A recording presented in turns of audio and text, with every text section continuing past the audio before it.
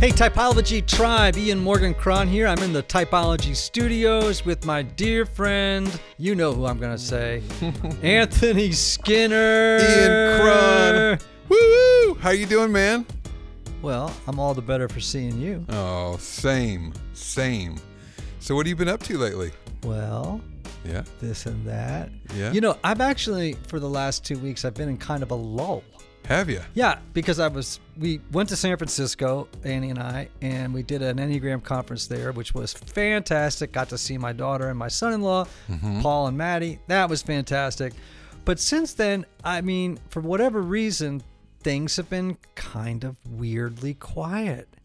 Well, I've just been trying to avoid the coronavirus for the last 2 weeks. That's been my whole agenda for 2 weeks. there's been the overcast in Nashville as well, which just kind of makes you sort of sleepy, stay inside. It's just like the funky kind of right. Yeah, and now, and of course, though, working on the book. Yes, My new book, and That's right. you know that book is going to be hand delivered to the Harper One on April 30th, Woo, baby. So it is you know, coming down to it the is wire. To the wire. Wow. Yep. So that's happening, and you know what I'm excited about, right? Yes, tell us. March 21st, Woo woo! San Diego, I'm dancing right now. Balboa Theater. Yes. We are doing the first ever Typology podcast live. Let's tell the people who some of our guests are going to be. Man, you know what? We should call this the Typology Podcast Review. Exactly.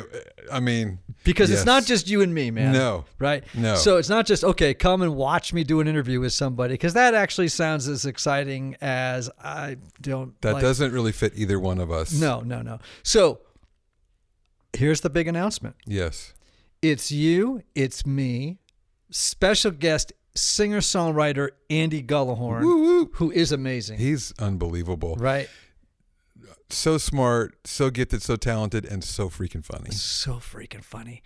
And Yes. we'll be interviewing live on stage San Diego Tell us. resident Bob Goff. Yes. Oh my gosh, Bob Goff Goff will in be the with house. us March 21st Yes. in San Diego at the Balboa Theater. Bob Goff, Andy Gullahorn, Ian Cron, Anthony Skinner. I may Yes. even bring my dog Percy. Now the thing is, I want to let people know we've done something similar to this that that have never been like an event like we're putting on now, but things that have like a flow of an evening, like you're saying, like the review where we have a little bit of music, sometimes some poetry.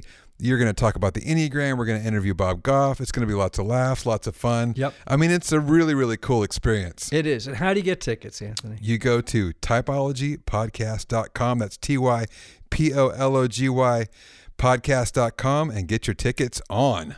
It's going to be a great night. It's going to be a fun time. I can't wait. I cannot wait. And I cannot wait for today's interview. Yes, it's going to be a good one. We have a return guest. And she was a fabulous guest the first time and a big hit with our listeners. Yeah, and I suspect she will be today. Yes, agreed. Anne Bogel. Anne Bogel. Yes, she is the author of Reading People and her other book, I'd Rather Be Reading. She's the creator of the blog Modern Mrs. Darcy and host of the podcasts What Should I Read Next and One Great Book. All right.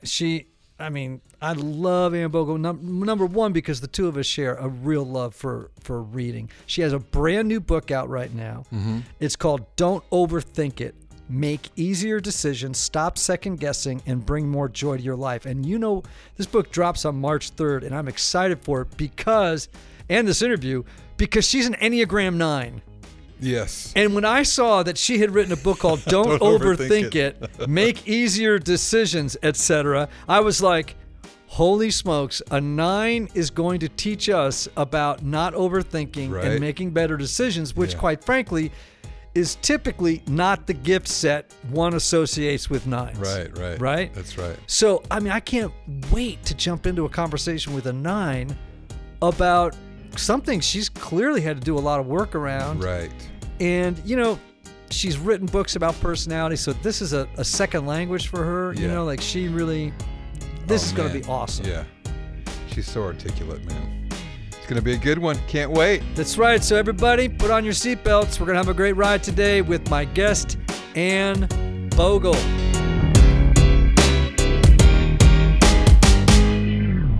And Bogel, welcome to Typology. Oh, it's a pleasure to be back. Thank you, Ian. I am so excited about your new book. Oh, thank you for that.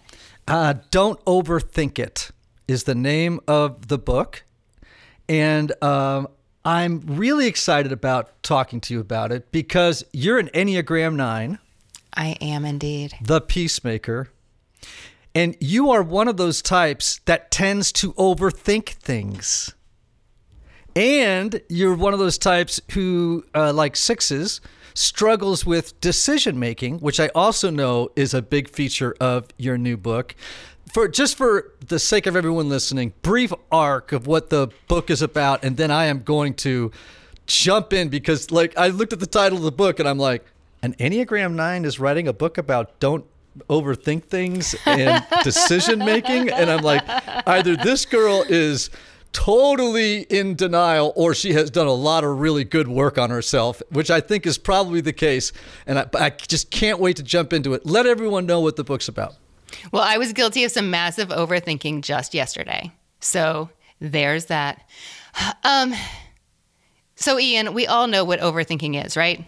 Repetitive, unhealthy, unhelpful thoughts. Your brain is working really hard, but it's getting absolutely nowhere. It's exhausting and it makes you feel like garbage. So as a type 9, you're so right. Like, I have had my fair share of overthinking. What really interests me in writing this book is not only being able to share what I have learned about overcoming overthinking, because I'm not a psychotherapist. I'm not an expert, but I'm a person who've learned some things that I put into action in my life, and they've made a huge difference. And if I can help others by sharing those things, then I'd love to see them turn things around. And the reason is, the thing that really captured me about this topic is I found that so many of us think that overthinking is this annoying thing we do sometimes. It's obnoxious, but it's kind of value neutral. But I've really come to see that overthinking comes at a huge opportunity cost.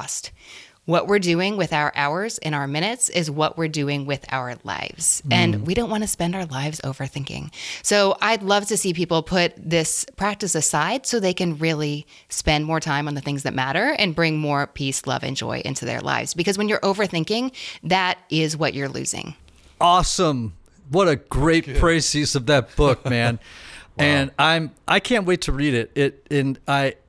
Because I do think you're absolutely right that we live in a culture. I mean, if for no other reason, I think we suffer from optionality fatigue. You know, I can't go to the freaking store to buy sneakers without being overwhelmed by 6,000 possible, new iterations of running shoes and so I think if nothing else, that in itself is a cultural problem. And of course, there's just neuroscience that says pretty much that 80% of our thoughts are not new. You know what I'm saying? Mm-hmm. Like, we tend to overthink about the same things all the time as well. Is that your experience? Personally, yes. And also, that's definitely what I found in the research.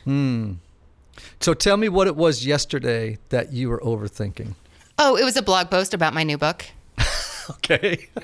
You were overthinking How's about that overthinking? For meta? Yeah. I mean, I wanted to tell a little story, and what I thought was, well, this might be more interesting with some background. Ooh, but there's background to that story. And I just kept taking it back. And at a certain point, you have to decide, what are you actually talking about? Like, what is the scope of this? And, 50 minutes later, I ended up, do you want to guess where I ended up? Where? Right back at the place I started. Oh, yeah. Yeah. I've done that 1,000 times while writing a book. That would be absolutely... Oh, that's funny because it's so relatable. Oh, my gosh. Yeah. So you do self-describe as a chronic overthinker. You just gave us an example of it. Can you give us, through the lens of the Enneagram, or let me ask you this. How has the Enneagram helped you understand yourself and your tendency to overthink? Oh, that's really interesting. Well, I'm a type 9, so I am very aware that I like to step back and look at all the options. I see whole landscapes of possibilities that other people simply don't see. And Ian, I think that's a real gift. Like, I love that part of being a 9. But it was really eye-opening and also extremely helpful for me to see that same ability also could get me into all kinds of trouble, because when you see landscapes that other people just don't see, that means you see choices that other people just don't have to deal with. And it really helped me understand, why is this hard? Also, I'm a 9, and I'm right there next to that 1. And perfectionism and overthinking so often go hand in hand. Okay, I want you to unpack that more, because perfectionism is a huge problem for people. Whether you're, any number can be a perfectionist. Ones happen to be, masterful at it. 4s, I think, are the second most perfectionist number on the Enneagram. Talk to me about perfectionism for a minute and how it screws up thinking for you as a 9. Oh, well, I call myself a recovering perfectionist, but it's something that I still notice myself doing reflexively all the time. When you're committed to getting the best option, or the right, picture those air quotes, the right option in any circumstance, that means that you need to do the work to make sure that your option is the best one. And you need to compare it to other options, and you need to keep looking to make sure no other better options sneak up. And you make so many decisions every day. If you want them all to be correct, and you're putting this pressure on yourself to get it right the first time every time, that consumes an enormous amount of mental energy, an impossible amount of mental energy. Nobody has that much. So you exhaust yourself on the things that really don't matter, and then you don't have any mental resources left to deal with the things that really do. Right. Oh, that is so good. So, 9s, we talk a lot about the inner sanctum of 9s. Do you know about that? From you, I do. Oh, from me, you do. Well, for those of you who don't, when overwhelmed or when conflict threatens, sometimes 9s can tune out, right? And withdraw into this place in their minds we call the inner sanctum, right? And in that space, they uncouple from life's energy and ignore the call to action on something. And that's, my wife describes it as a 9. Like, she goes up, and you can see sometimes they kind of get this spacey, far off, looking, getting the 1,000-mile distance look, and on the outside, it looks very calm, but on the inside, things are going crazy in terms of decision making, and what do I do? So how is that for you as a 9, and what disciplines have you learned to get yourself out of that space? That's so interesting. What I found most helpful is to anticipate that and plan for it.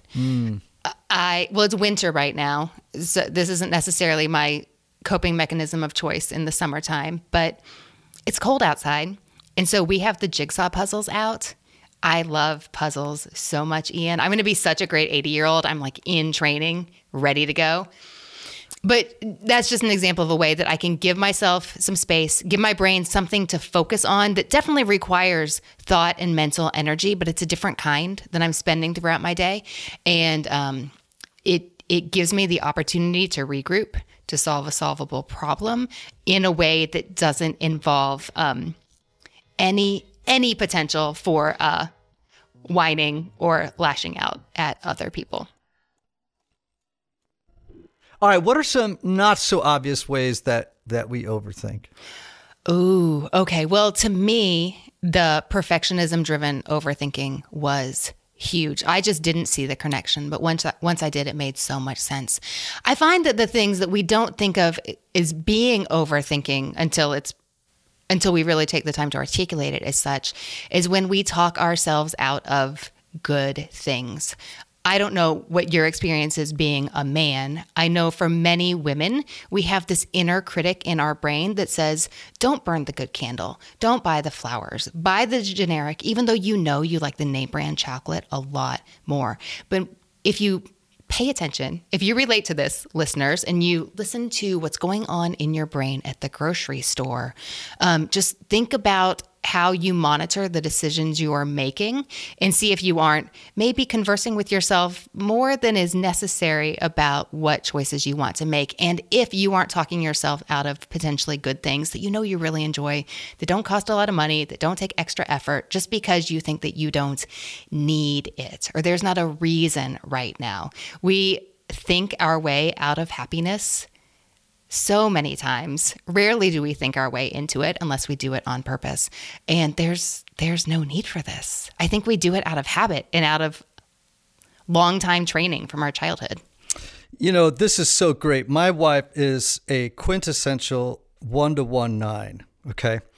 And she is doing so much work. In fact, later today, we're doing, for the very first time, a podcast interview with just my wife and I talking about our growth as a result of the Enneagram and some other things in our lives. And it's been revolutionary. So here's another reason I think nines overthink things, okay? My wife went to some kind of craft thing in Georgia, some town where they do a lot of these, like a big craft town or something. And she saw a Johnny Was jacket. Okay, this beautiful embroidered, coat made by Johnny Was, and it was expensive, right? I mean, it was like $500 or $600. All right, and she texts me a picture of it, and she's like, "I don't know if I should get it. I mean, it's really expensive, blah blah blah."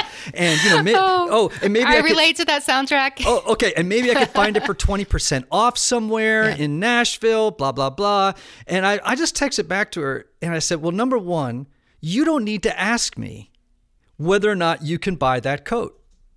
You can, and here's the other reason why this was happening as a 9. It was because she didn't think she deserved it.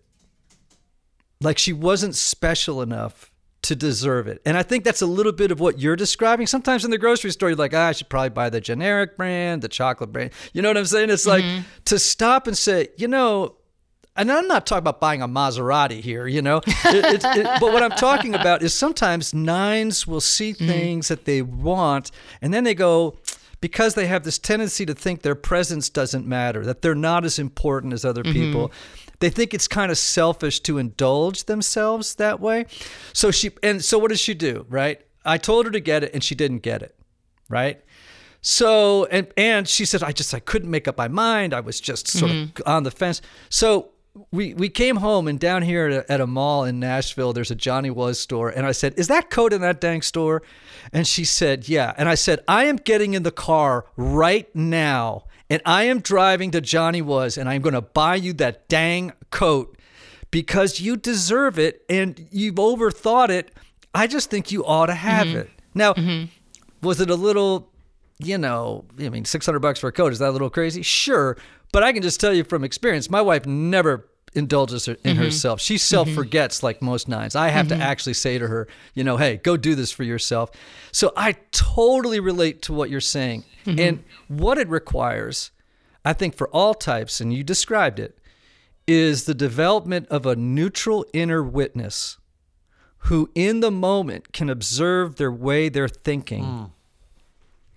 And then step back from it compassionately and say, you're overthinking this, and, wake up and choose in this moment not to overthink it. But that takes the ability to step back from your thought patterns, observe them, and make a new choice.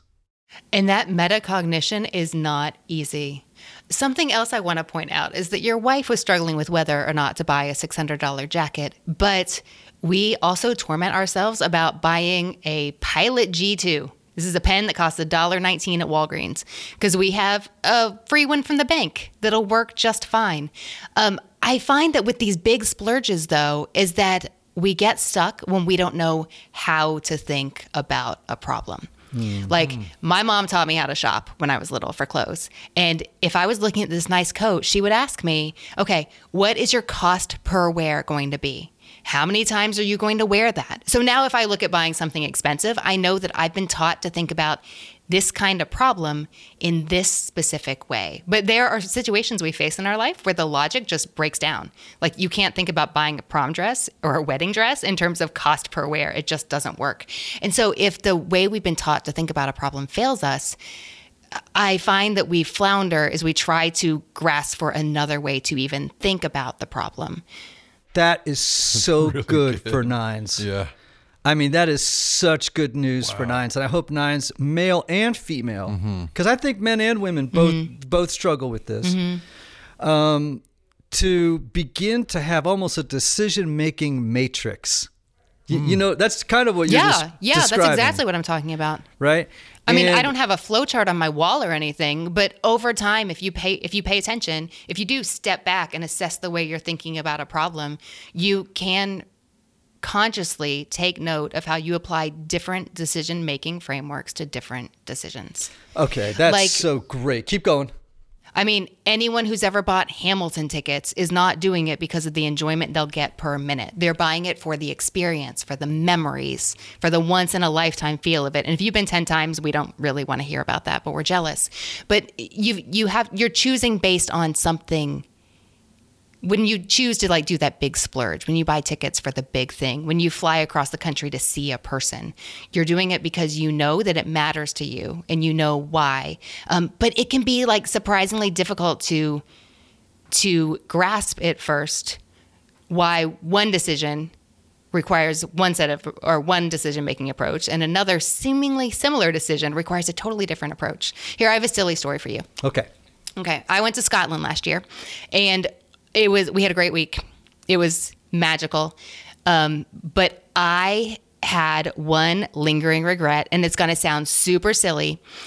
We love the Great British Baking Show at my house. Oh my gosh, we are absolutely, right. Ask Anthony, yes. Addicted. We watched, when we finished watching all the seasons, we mourned for 2 days. It just brings me so much peace and joy. And also, as a 9, it's about the only reality TV I can watch. And I still cry every time somebody goes home. No joke, every time. But when we went to Scotland, I saw baked goods in the display cases that I had only ever seen at the Great British Baking Show. I can't get them in the US. I definitely can't get them in Kentucky. So I came home from the trip and I told my kids about all these amazing baked goods we saw. We even saw a Bakewell tart. And they said, "Oh my gosh, Mom, what did it taste like?" And I said, "I have no idea. I don't eat a lot of sugar. I just didn't try it." And they were like, "That was a bad decision." And yes, it was. And I realized, I knew that I had left Scotland not trying this Bakewell tart, and it really bothered me. And I thought, that's silly. Why is it bothering me so much that I didn't try this dessert when I don't even eat dessert that much? And I realized, as I kept thinking about this, because it was pestering me, that I had made a decision in Scotland, someplace I'd never been, might not ever go again, but I hope so, this special, unique adventure. I decided whether or not I wanted dessert based on, is it really healthy for me to have sugar right then? Ian, I was in Scotland. I should have made the decision based on, hey, I'm here to try new things, so let's try new things. It cost $3. Right. If I had had a bite of Bakewell tart, which might have been terrible, but that would have been a story too, and I would still have had the experience.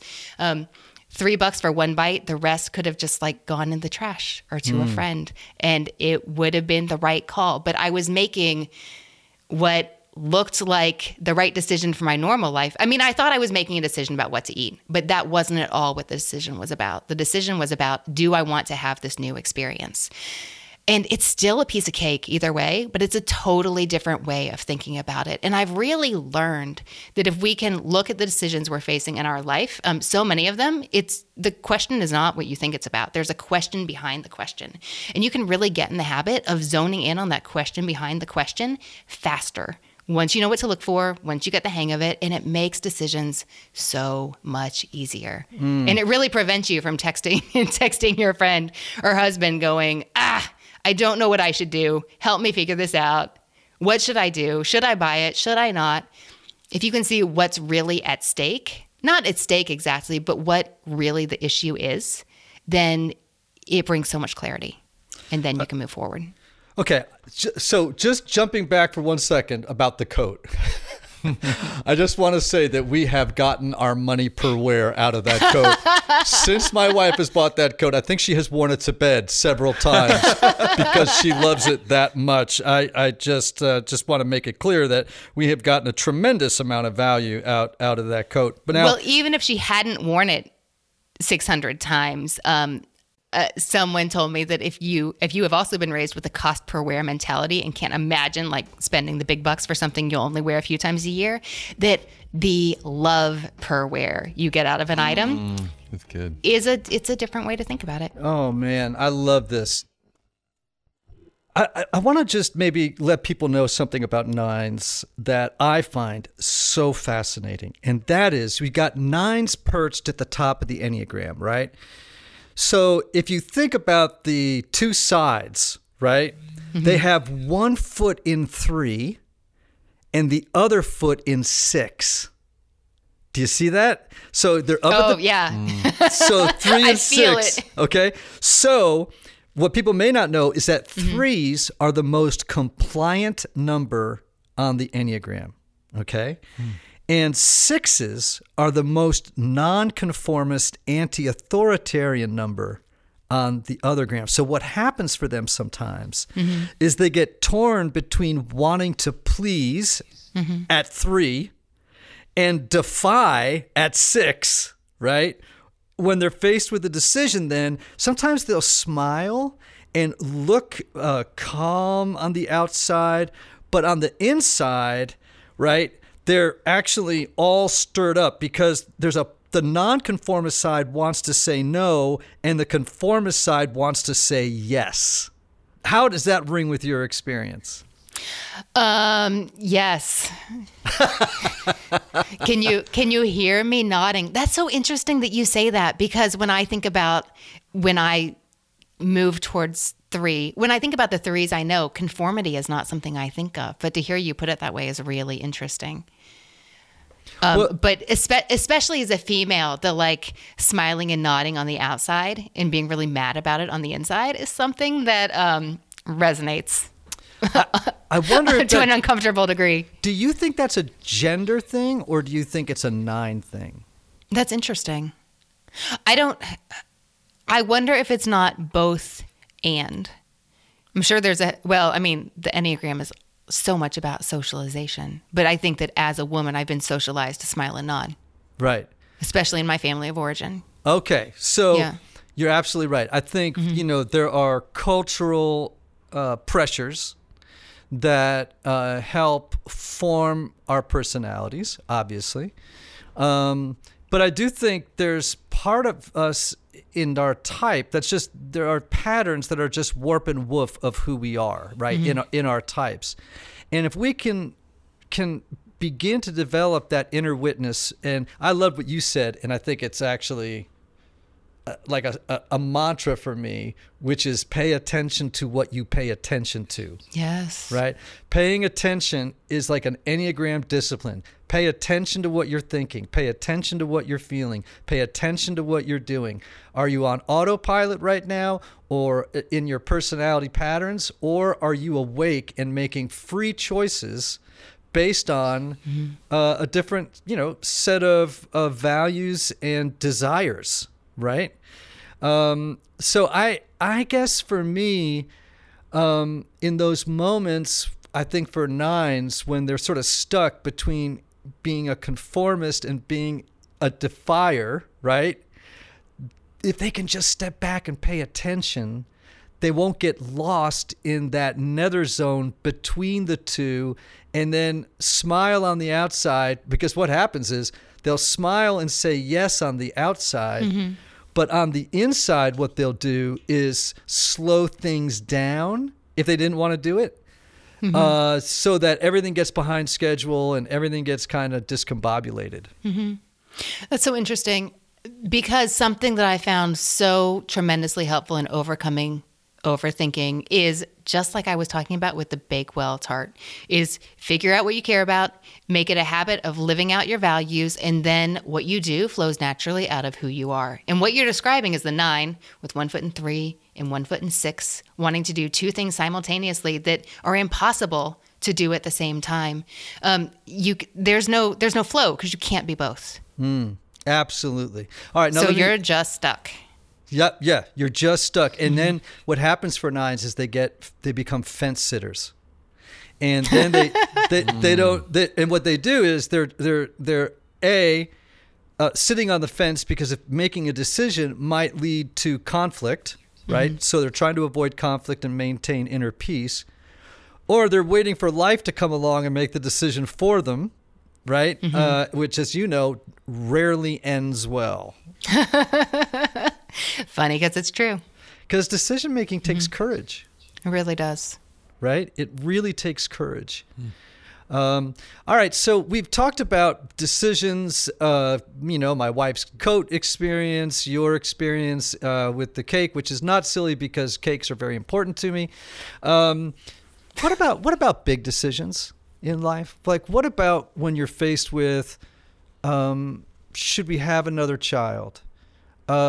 My child is sick and there's 2 courses of action that we can take here. The doctors recommend. Which one should we take? You know what I mean? Like the really big decisions in life. Are they different than the day-to-day decisions and how you treat them? That's so interesting because everything in me wants to say, yes, of course they are. Big decisions require big thoughts. And yet at the same time, Ian, so many of us, including myself for sure, have made hugely important decisions really quickly, going from my gut, just knowing in my core that it was the right thing. So that's difficult to answer. I do want to say that in the book, when I'm talking about overthinking, it's not saying don't think, but it's not overthinking if you're giving something the amount of thought you want to. That could be like, let's say it brings you joy and entertainment to research 40 different destinations for your summer vacation. It's not overthinking if you give it the amount of attention you want to. And at the same time, if you're deciding if you want to have another child, that's a big decision. And talk about a decision requiring courage.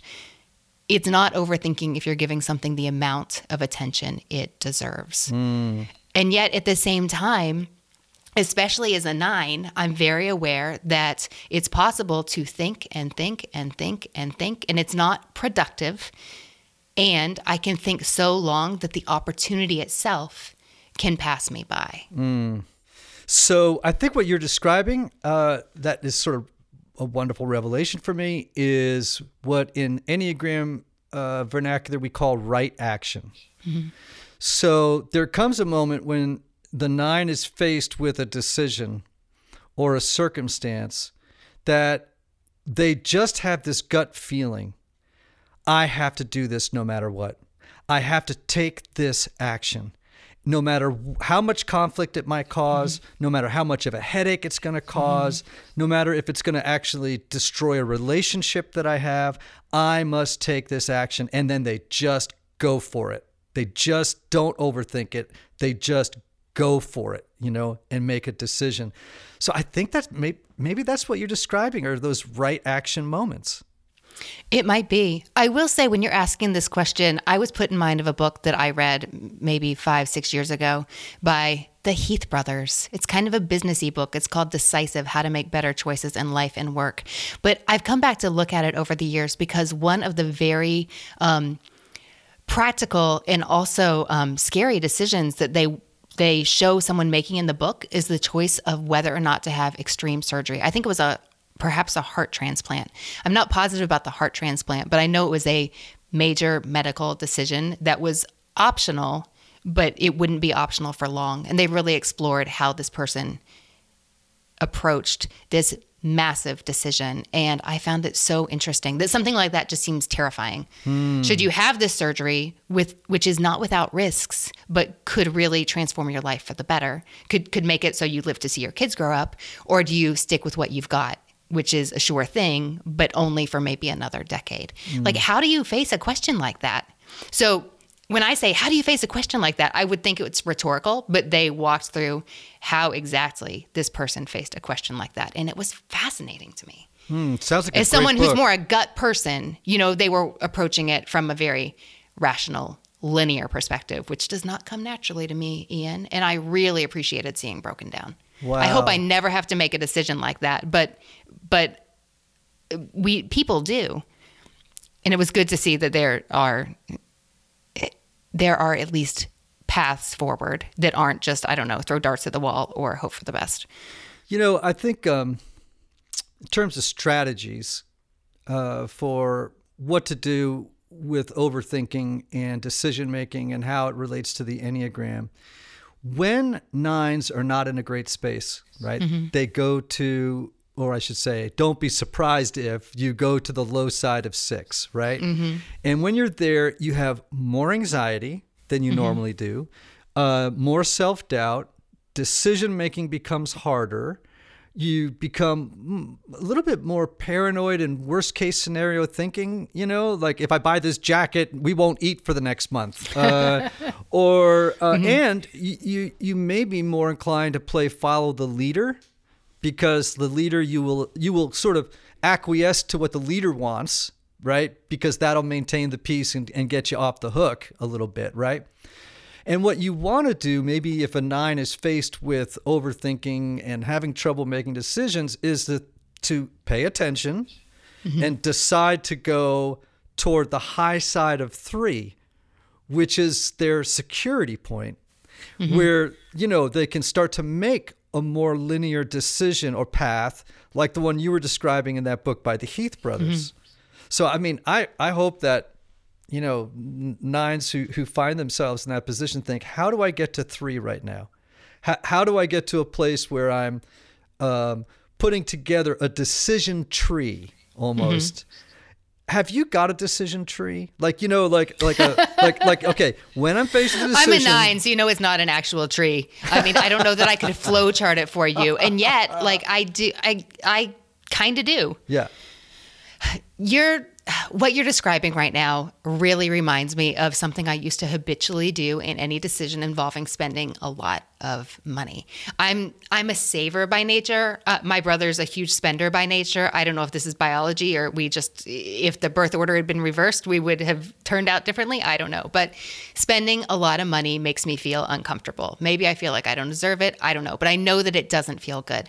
So I used to habitually do this thing where I'd spend a lot of money and I'd promptly go exactly that low 6 place they're thinking about. Oh my gosh, what have we done? Can we get it back? Can I take it back? Can I return it? Can I get the money? Will it be okay? How much is in the bank?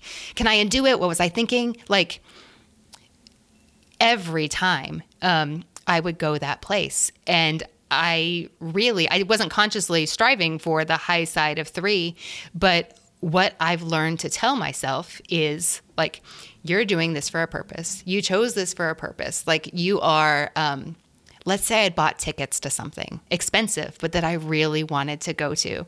This is going to be enjoyable. This makes sense for you. This is in line with your values. That's something that I came to coincidentally and with the help of other people in my life who are not type 9s. But your description of going from low 6 to high 9 really makes sense to me. Well, Anne Bogel's new book, Don't Overthink It, Make Easier Decisions, Stop Second Guessing, and Bring More Joy to Your Life on Baker Books, coming out March 3rd, 2020. I'm so excited to get my hands on it. Well, thank you. I appreciate that. And I think it's going to be a great book for Enneagram 9s. I think they're really going to see themselves because you're a 9.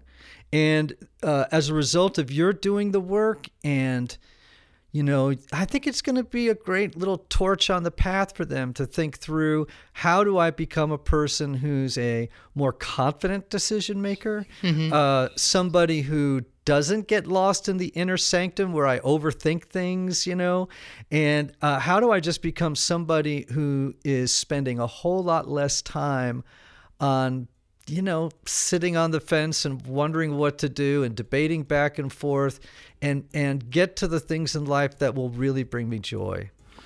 I hope so, because there's a lot at stake. I mean, what you think about from moment to moment, what you choose to pay attention to, that is what adds up to a life.